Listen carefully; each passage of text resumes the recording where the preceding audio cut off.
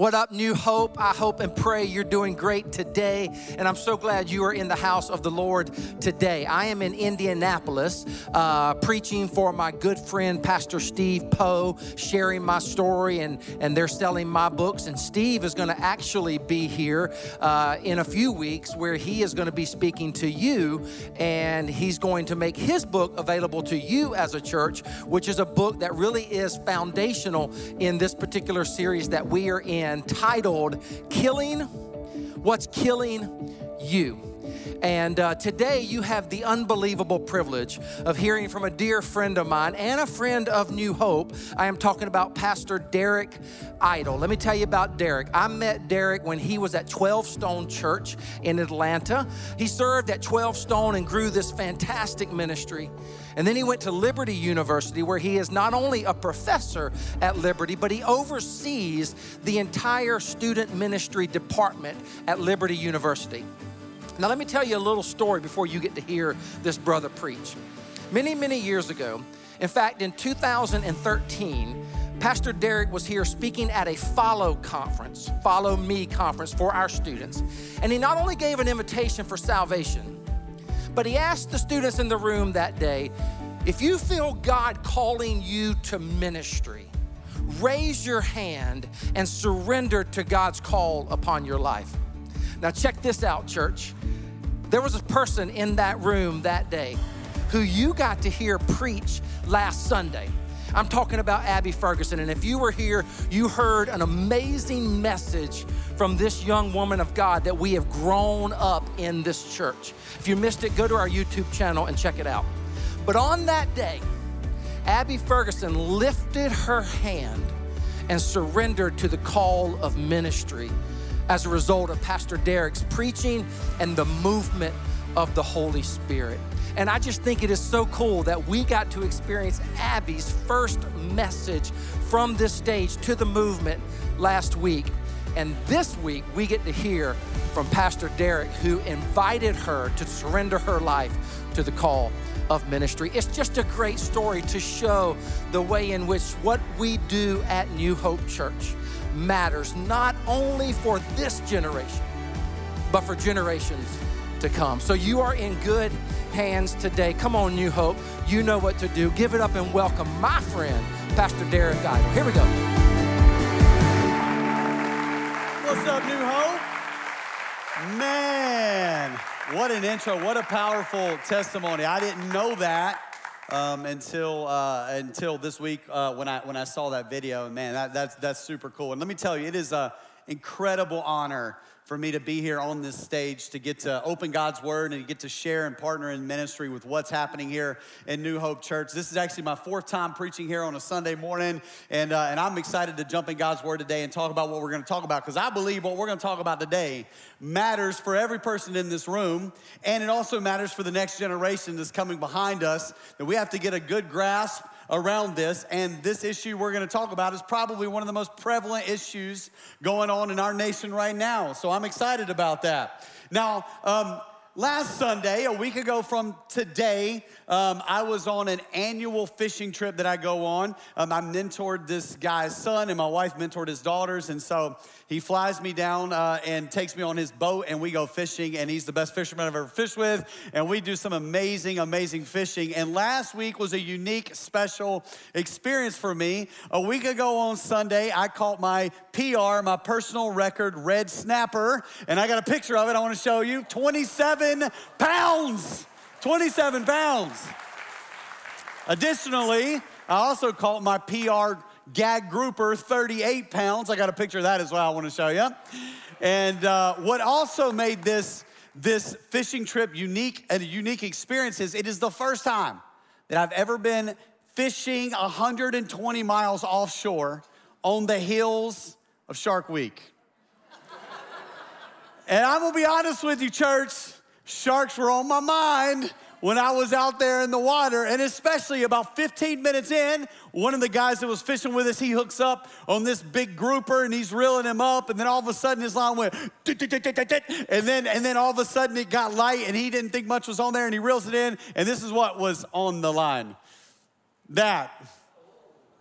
And the shark took all of the fish except for its head. And so while we're on the boat, we could see in the water column below us two 12 to 14 foot shark, feet, whatever the proper English is, swimming around underneath the boat. I'm so nervous about the sharks, I can't even talk, right? They're swimming around the boat underneath us. Now, I'm just gonna tell you something, church.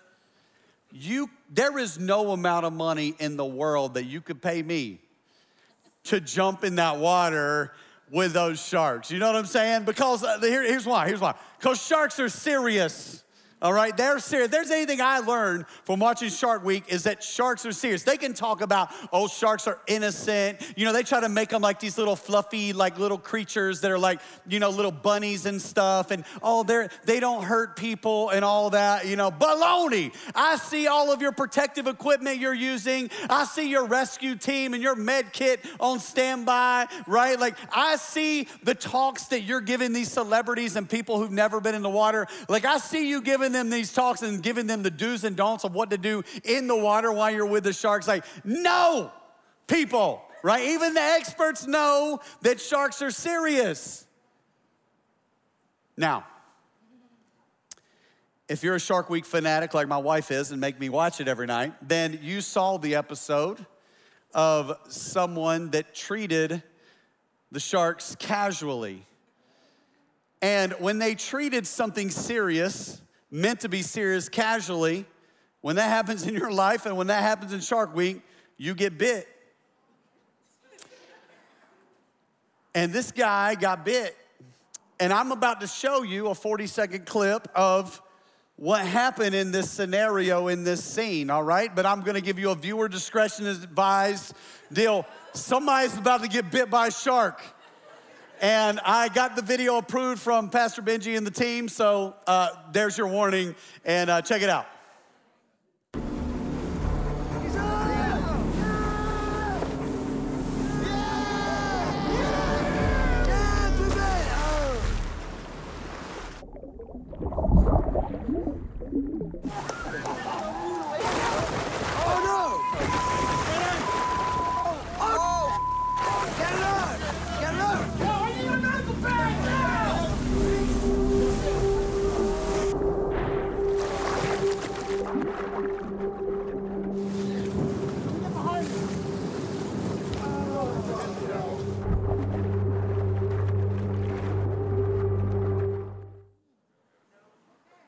Nope.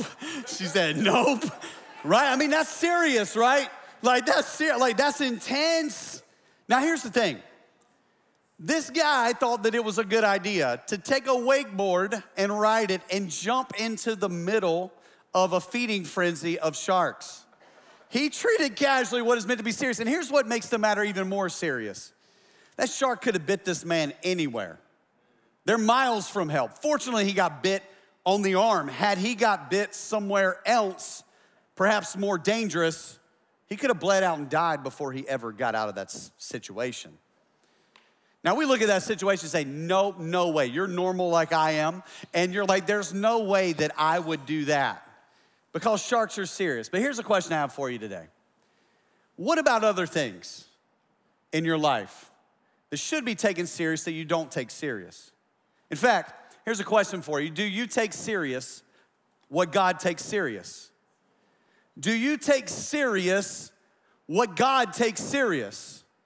Here's what I find. With some people, they take some things that God takes serious, but that one thing that they like to hold tight to their chest, they don't take that thing serious, and they should probably take that thing serious. And today, we're gonna have a conversation about something that God takes very serious. In fact, you guys have been in this series talking about killing what's killing you.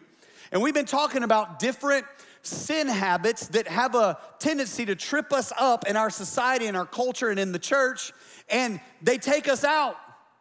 And God is going, look, you need to take this serious so it doesn't take you out, so it doesn't affect your relationships, so it doesn't hinder your leadership, so that you can live the abundant life, the full life that God has prepared for you. And so you have to take it serious. And the topic that I've been asked to teach on today is a real nice soft toss topic called lust. And so today I'm gonna be talking about lust. And I want to give you guys a definition as we kick this off. And I'm going to give you a couple definitions, but I'm going to start with this one definition because I want to point out something in this definition that's important for us to realize when we have this conversation about lust. And here it is. Lust is a psychological force producing intense desire, that word, intense desire, for an object or circumstance while already having a significant other or an amount of the desired object. Lust can take any form, such as lust for sexuality, for money, for power, and it can take such mundane forms as lust for food, which I had when I was eating those fish. But what we see from this definition is that based on this definition, lust can take on many forms, and we see this to be true. Some of us in here, we struggle with lust from the sexuality side, and for some of us, we struggle with lust from the power side, and for some of us, it's the lust for money, or it's the lust for success, or it might be the lust for your kids' success. Like I got small kids. I got a 4-year-old and a 7-year-old, and my 7-year-old daughter plays soccer, and it is amazing how fanatical parents of 7-year-olds are about the success of their kid playing soccer. There's 7 people, right? But there's this lust that we have for these things. And what I know is that we're all tempted with different things, right? We're all the things that I'm tempted with, I may share some of that with you, but you may have things that are completely different that tempt you than the things that tempt me. And there might be things that don't tempt me and don't tempt you, but the person that you're sitting beside of is tempted by. And the enemy knows this. And the devil, the enemy, Satan, he's a clever little punk. And he does different things in order to tempt us. In fact, I think Satan is a master fisherman. I love what Thomas Brooks said. He says, Satan baits the hook of the flesh with the temptation of the world. That because we have a sin nature, a part of our being a descendant of Adam and Eve, and we have this sin nature, we have this flesh that we live in the flesh. This flesh has desires, it has appetites. Sometimes these desires are intense. And sometimes these desires are intense for things that are not of the Lord, they're not of God. And these desires can trip us up. These desires can take us out. And Satan knows this. And he goes fishing for us, and he knows that our flesh, he has things in the world that he puts in front of us, and he throws it in front of us in order to tempt us with those temptations that we have. Like as an example, he's out there fishing for us, and he might throw anger in front of us. And you don't bite. Now, what do you do if you're a good fisherman and they're not biting your bait? Change the bait up. Then he throws another piece of bait on there, and he throws maybe it's success or something like that. And we know success. There's nothing wrong with success, nothing wrong with money. But when you have a lust for it, it becomes an intense desire, and that becomes the focus of your contentment, and that's taken off of the Lord and who He is. Then that is a problem. And you don't bite. Puts pornography on there, and he throws it in front of you, and you bite. What does every good fisherman do when he finds what the fish are biting? Keeps using the same bait. And we wonder why sometimes we feel helpless laying on the deck of his boat. We can't get over it. We can't break free from whatever sin issue it is that we are dealing with and that we are struggling with. And so because of this, we have to know and recognize where the temptation comes from. We have to recognize when we're talking about all of these different areas in this series, how we're all tempted in different ways. We have to recognize where this comes from and recognize that it comes from Satan. It doesn't come from the Lord. The Lord does not tempt you. I hear people tell me all the time, Pastor, God's tempting me again. No, He's not. That's not Him. You're being tempted, but it's not the Lord. In fact, this is what 1 John 2:16 says. For everything in the world, the lust of the flesh and the lust of the eyes and the pride of life comes not from the Father, but from the world. The lust that you have is not from the world or from the Lord, but from the enemy who is using the world to tempt the appetites of your flesh. Now, here's the deal. This is one of those conversations talking about lust that we can go in 100 different directions. And I could focus my attention on several different areas, but I want to focus the attention of the conversation we have today on one area that is surrounded around lust. And typically, the thing that comes to your mind when you hear the word lust, that's the area I want to talk about. I want to talk about sexual sin and the appetite for sexual sin as it is related to lust. And so I want to bring you another definition of lust that's going to hone that in for us, and there it is. A disordered desire for sexual pleasure, where sexual pleasure is sought for itself, that's important, isolated from its procreative and unitive purposes. Let me read that last part again. Where sexual pleasure is sought for itself, isolated from its procreative and unitive purposes. In other words, the scripture would teach us that there are purposes for sexuality, and there are purposes for sex. And these purposes that God has put them in place for are important purposes for procreation as well as for unitive purposes. That with a relationship between a husband and wife, this is an important integral part of the relationship that brings about unity and intimacy in the relationship that is significant. Marital counselors in counseling often ask early on to find the health of the marriage, and they can determine a lot of that oftentimes by the frequency of intimacy that exists in the marital relationship. In fact, if you keep reading in the passage, the main passage we're gonna camp out in 1 Corinthians chapter 6, which is the sex chapter of the Bible. If you go to the next chapter in 1 Corinthians chapter 7, Paul is addressing this perverse culture, this culture that even has a temple to a goddess of sex and fertility, where they would have 1,000 temple prostitutes, where people from Corinth, married and unmarried, would go to this temple in order to fulfill these desires that they would have, these intense desires that they would have in and of themselves. And Paul's saying, stop doing this. And he tells them in chapter 7, hey, husbands and wives, you need to get together on this. You need to have conversations about this. Unless you've both mutually agreed, then you should be having intimacy with one another, because this is significant in squelching the lustful thoughts within both partners in the relationship. That this is a significant part of it, and this is where this is acted out in the context of the marital relationship. And so we see this, that there's a unitive purpose in it. And so we're gonna see here in this passage, if you got your Bibles open to 1 Corinthians chapter 6, we're gonna see in this passage the seriousness in which God takes this conversation. We're gonna start reading in verse 18, and I'm gonna jump in and I'm gonna read it, and then I'm gonna back up and we're gonna kind of break it down. It says this in verse 18, flee sexual immorality. All other sins a person commits are outside the body. But whoever sins sexually sins against their own body. Do you not know that your bodies are the temples of the Holy Spirit who is in you, whom you have received from God? You are not your own. You were bought with a price. Therefore, honor God with your bodies. This is a reiterated theme throughout this chapter. In fact, if you back up to verse 13 in the same chapter, he says this, the body, however, is not meant for sexual immorality, but for the Lord, and the Lord for the body. If you're taking notes, I want you to write this down. When it comes to sexual immorality, lust, when it comes to these things, you have to run. You have to run. The first 4 words in the verse that we see here in the passage we just read say, flee sexual immorality. Now listen, when Paul writes this, everyone listening understood exactly what he was talking about. When he writes this, the Greek word used there for that word flee represented a person who is like a spotter or a runner for a city or a town. During this time, they did not have military radar. They didn't have warnings or indicators when a neighboring city might come and attack them and try to take over their women and kill all their men and take their possessions. I mean, it was a ruthless culture.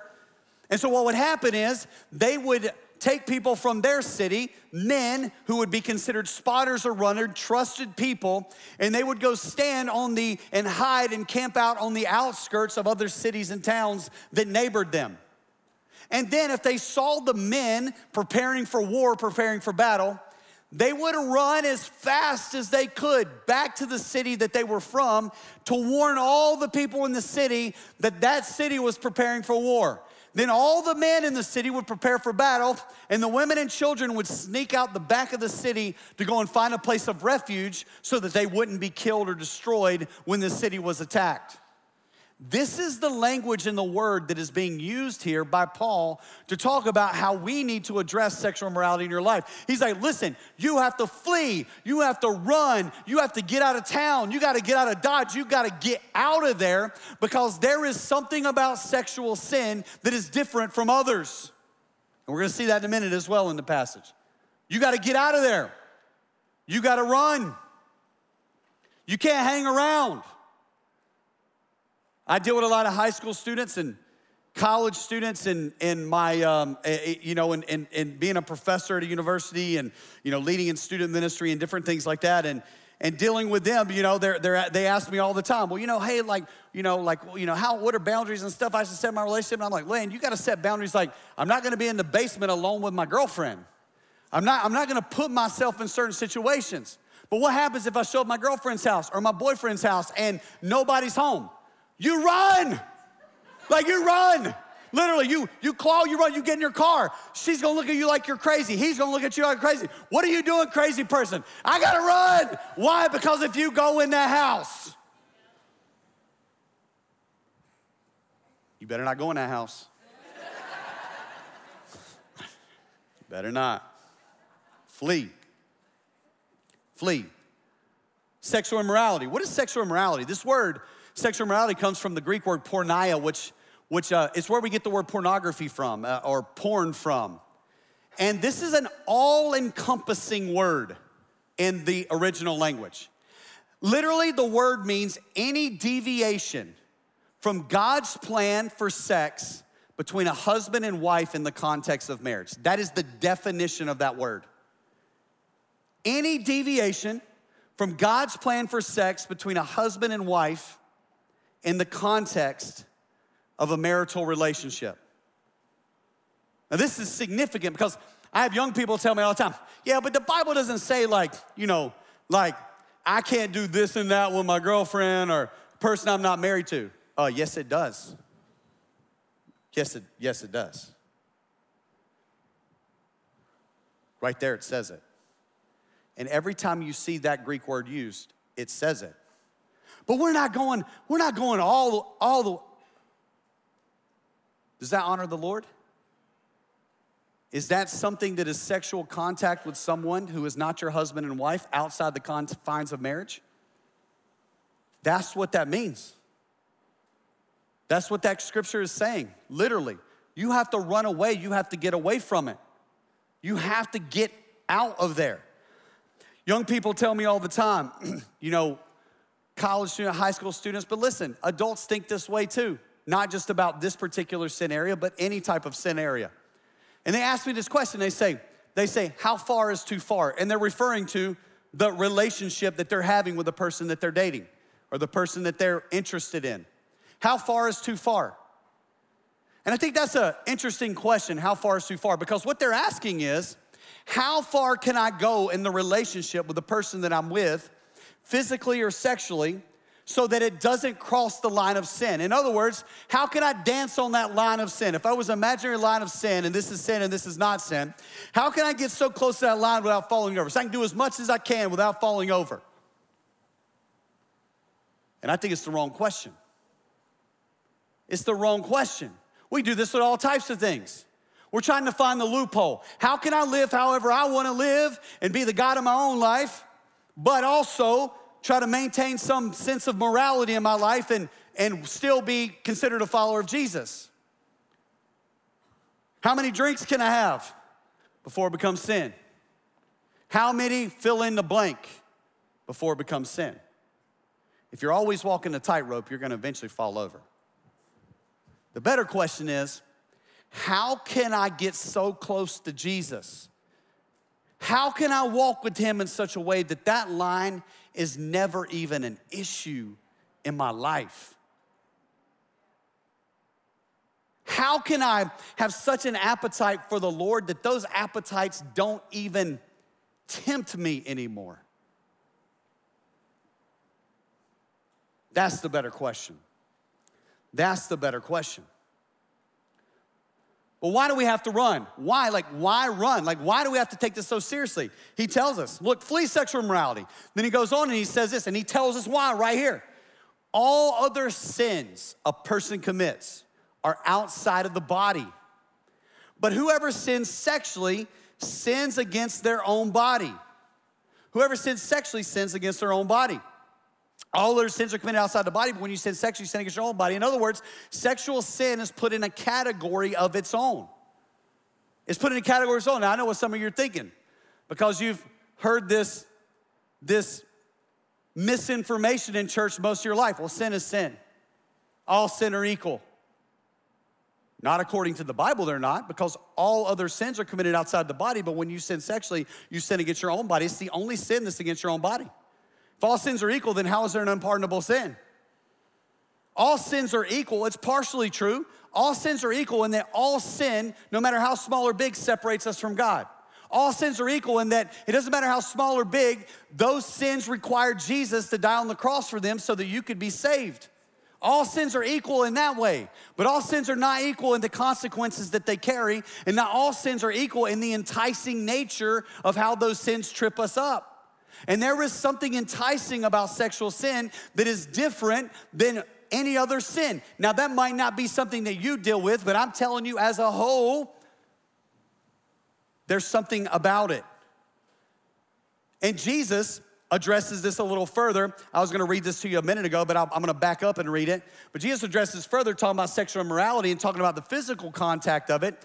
Jesus takes it a step further and is like, look, sexual immorality, the physical contact, he takes it even further and talking about even us looking at someone that's not our wife or our spouse. He says this in the Sermon on the Mount. You've heard that it was said, you shall not commit adultery, but I tell you that anyone who looks at a woman lustfully has already committed adultery with her in his heart or her heart. That even looking at someone in that type of a manner, with that type of a lust. So, you have to take sin seriously, especially this sin, because of the intoxicating nature of it, or you're gonna get bit. So here's the question for you, going back to what we were talking about earlier. Do you take your sin seriously? Do you take your sin seriously? Now, it might be this sin. It might be something that we've already been talking about in this series. It might be something we talk about later. You know what that thing is that trips you up, but do you take your sin seriously? I'll use an illustration of something that I use. I literally have this conversation 50 times a year, no exaggeration, or more. I have college students, college guys or high school guys, which, by the way, pornography and this is not a guy's issue. This is a all people issue. The fastest growing demographic of porn users are females. This is not a guy issue. This is a guy and girl issue, a man and woman issue. But I have guys come up to me and they'll say, "Man, like, bro, like I'm like, high school guy, man, I'm just eat up with pornography, man. Like I can't stop looking at it. It's destroying my life. It's destroying the way that I see relationships. It's destroying the way that I see women. It's always on my mind. Like I just need help. I need to get past this. Can you help me get past this, Pastor?" And I respond to them and I say, "Are you serious? Are you serious?" "Yes, Pastor, I'm serious." No. Are you really serious? Because if you're serious, I can help you. But if you're not serious, I can't help you. "Yes, Pastor, I'm serious." Cool. Where do you look at it? I look at it on my phone.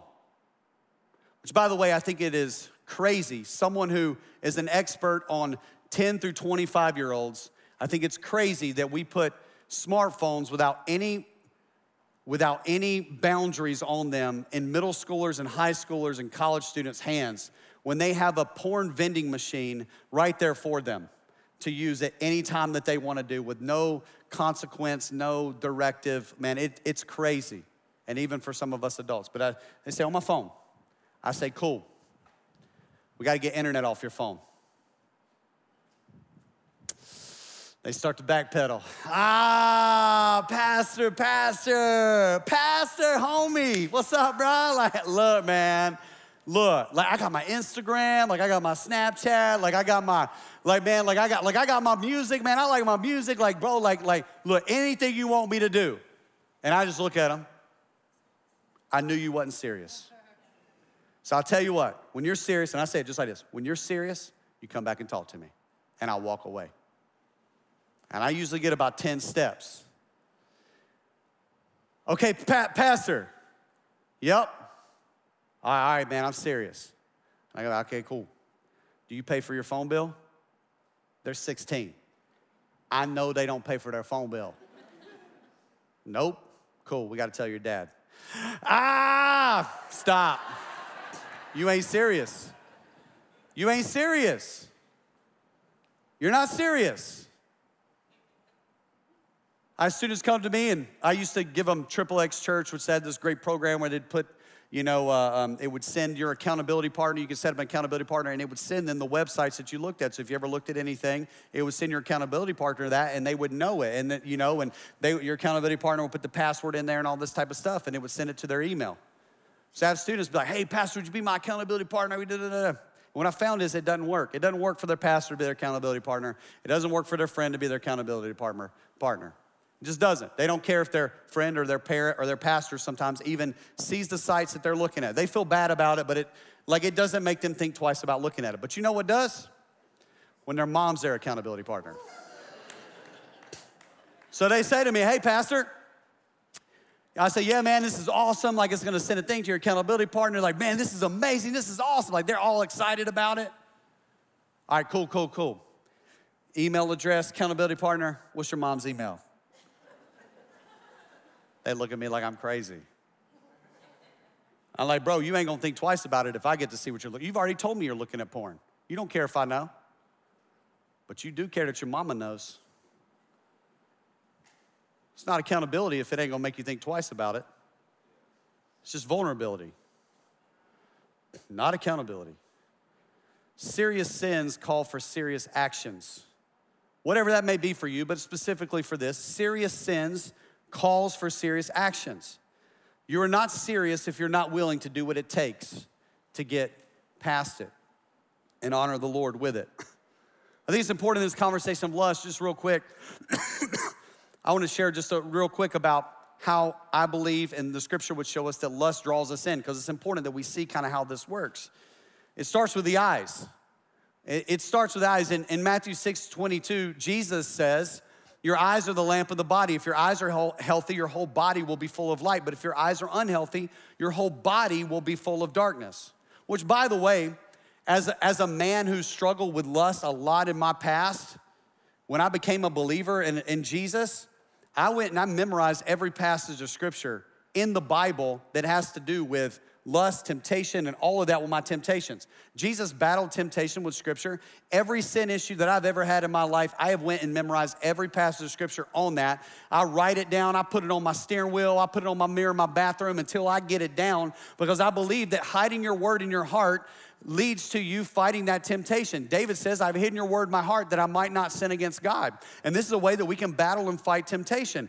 But your eyes are the lamp of the body. And when your eyes are unhealthy, your whole body is unhealthy. And what happens is we see something, and then it begins to get into our mind. It begins to get into our mind. And this is where I think sin begins to kind of get cultivated and get fertilized in our mind. And Paul would tell the church in Corinth later in 2 Corinthians 10:5 to take captive every thought and make it obedient to Christ. And then it begins to settle in our heart. And when it settles in our heart, we begin to justify our sin. We begin to marginalize our sin. We begin to look for people who will affirm us in our sin, celebrate our sin, so that we can feel okay about being a Christian but living however we want to live. And this happens in every area of our life, no matter what sin you're dealing with. And it settles in our heart. Paul would tell the church at Ephesus not to let the devil get a foothold. And when it settles in our heart, this is when he begins to get a foothold. And I want to show you, let me show you a little pattern of what happens. In fact, this right here will be very helpful for some of you that are not married. We have students that are watching, we have college students, we have, young adults, we have singles, we have those that, were previously married that are single now and navigating relationships. And I believe that any relationship you get into, no matter how old you are, you need to honor the Lord in that relationship. You need to set right boundaries in that relationship that doesn't lead to certain actions in the relationship that would compromise your integrity and your walk with the Lord. And as a man of God, as a woman of God, that's how we should think as believers in Jesus. But one of my pastor friends, he uses this analogy, which I think is appropriate for this conversation, of a parking lot. And he's, imagine if there were, a parking lot, and I'm standing on one end, and that's the other end, and there's kind of lines to the parking lot, where each parking space is. And I want you to imagine the parking lot, and there's the lines that go forward. And what will happen is, you'll get into a relationship, and you're a Christian couple, and you want to honor the Lord in the relationship, and you're setting the boundaries, and you say, hey, so here's the deal. We're only gonna hold hands. This is our line. We have drawn the line in the sand. We don't want our relationship to go in a place it shouldn't go. We're gonna hold hands. This is what we're gonna do. I remember the first time I held my wife's hand. My little heart. Oh, yeah. Then after a while of holding hands didn't have that same feeling that it had first time you held her hand. Now, I know for some of you, maybe so. So then you say, okay. So you cross the line that you made and you go to the next line. Okay, we can hold hands and we can kiss, but nothing else. Now this is important. It seems innocent, but this is just what happened. You just cross the line and you maintain a new line. And it's important that you maintain a new line because now you've given yourself some new set of morality, so you feel good that you're still holding a line. I'm holding a line, so I'm still being moral. And then you cross that line. Okay, we can touch on top of the clothes, but not under the clothes. On top of the clothes, not under the clothes. We're adults here, some not. And then it's under the clothes, but not all the way. And then it's all the way, but we're gonna get married.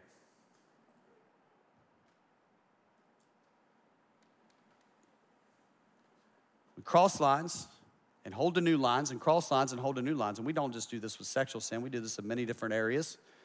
And all we're doing is justifying, marginalizing, helping ourselves. That holding that new line helps you feel better about the sin that you've let yourself off the hook with. Man, this is a heavy conversation to preach to a church that you're not a pastor at.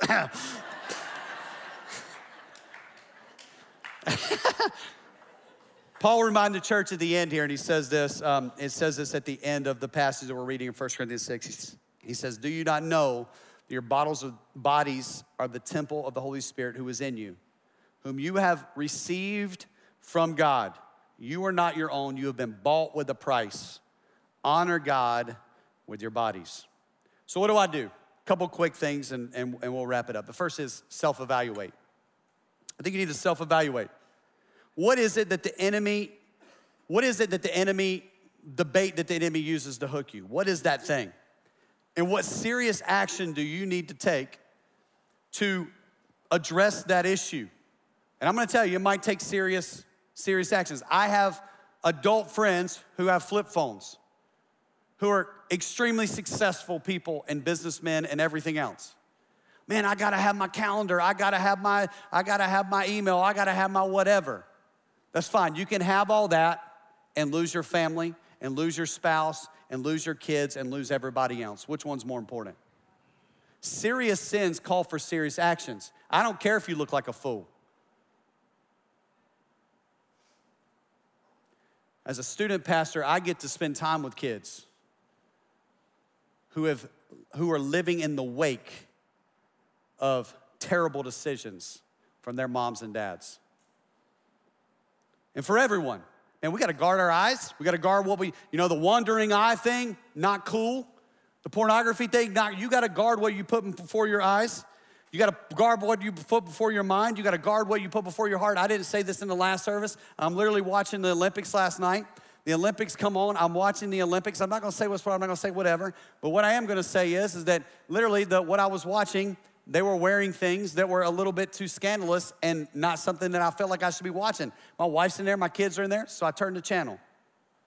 Like, man, it's the Olympics. So like, what's the big deal? Like, I'm just telling you. You gotta guard your eyes. You gotta guard your mind. You gotta guard your heart. And the last, for you singles, young adults, students that are in the room, begin thinking about right now, before you ever get into dating, or if you're already dating, what type of boundaries do you need, commitments do you need to put in place in your dating and in your single relationships so that you can honor God with your bodies, honor God with your life, so that when you get through, it will carry you on into your marital relationships, and there will not be any regrets and things that come along with that. Well, we're gonna close out our time together today, and if I can have you stand up, we're gonna pray. I'm gonna pray for you, and we'll close out our time together. Father, we love you, Lord. We thank you for just your word, and God, that we can have conversations about tough things, that Lord, you in your word even give us instruction on the most deep, most intimate details and issues of our life, that we can go to your word and you can instruct us and you can challenge us, and Lord, that you can change us. For those that are in this room that need to make some serious steps and serious actions in their life right now, I just ask, God, that you would bring that conviction to them, that you would reveal that to them, and Lord, that they would make those decisions and take those steps. For those that are in here that are single, and those in here that are not even thinking about dating, but that's in their future, God, that they would begin to walk with you in such a way and pursue you in such a way that they can set the right boundaries in relationships and honor you in the relationships that they have. And God, that we would let your word guide our lives and everything we do. We love you, we praise you in Jesus' name, amen.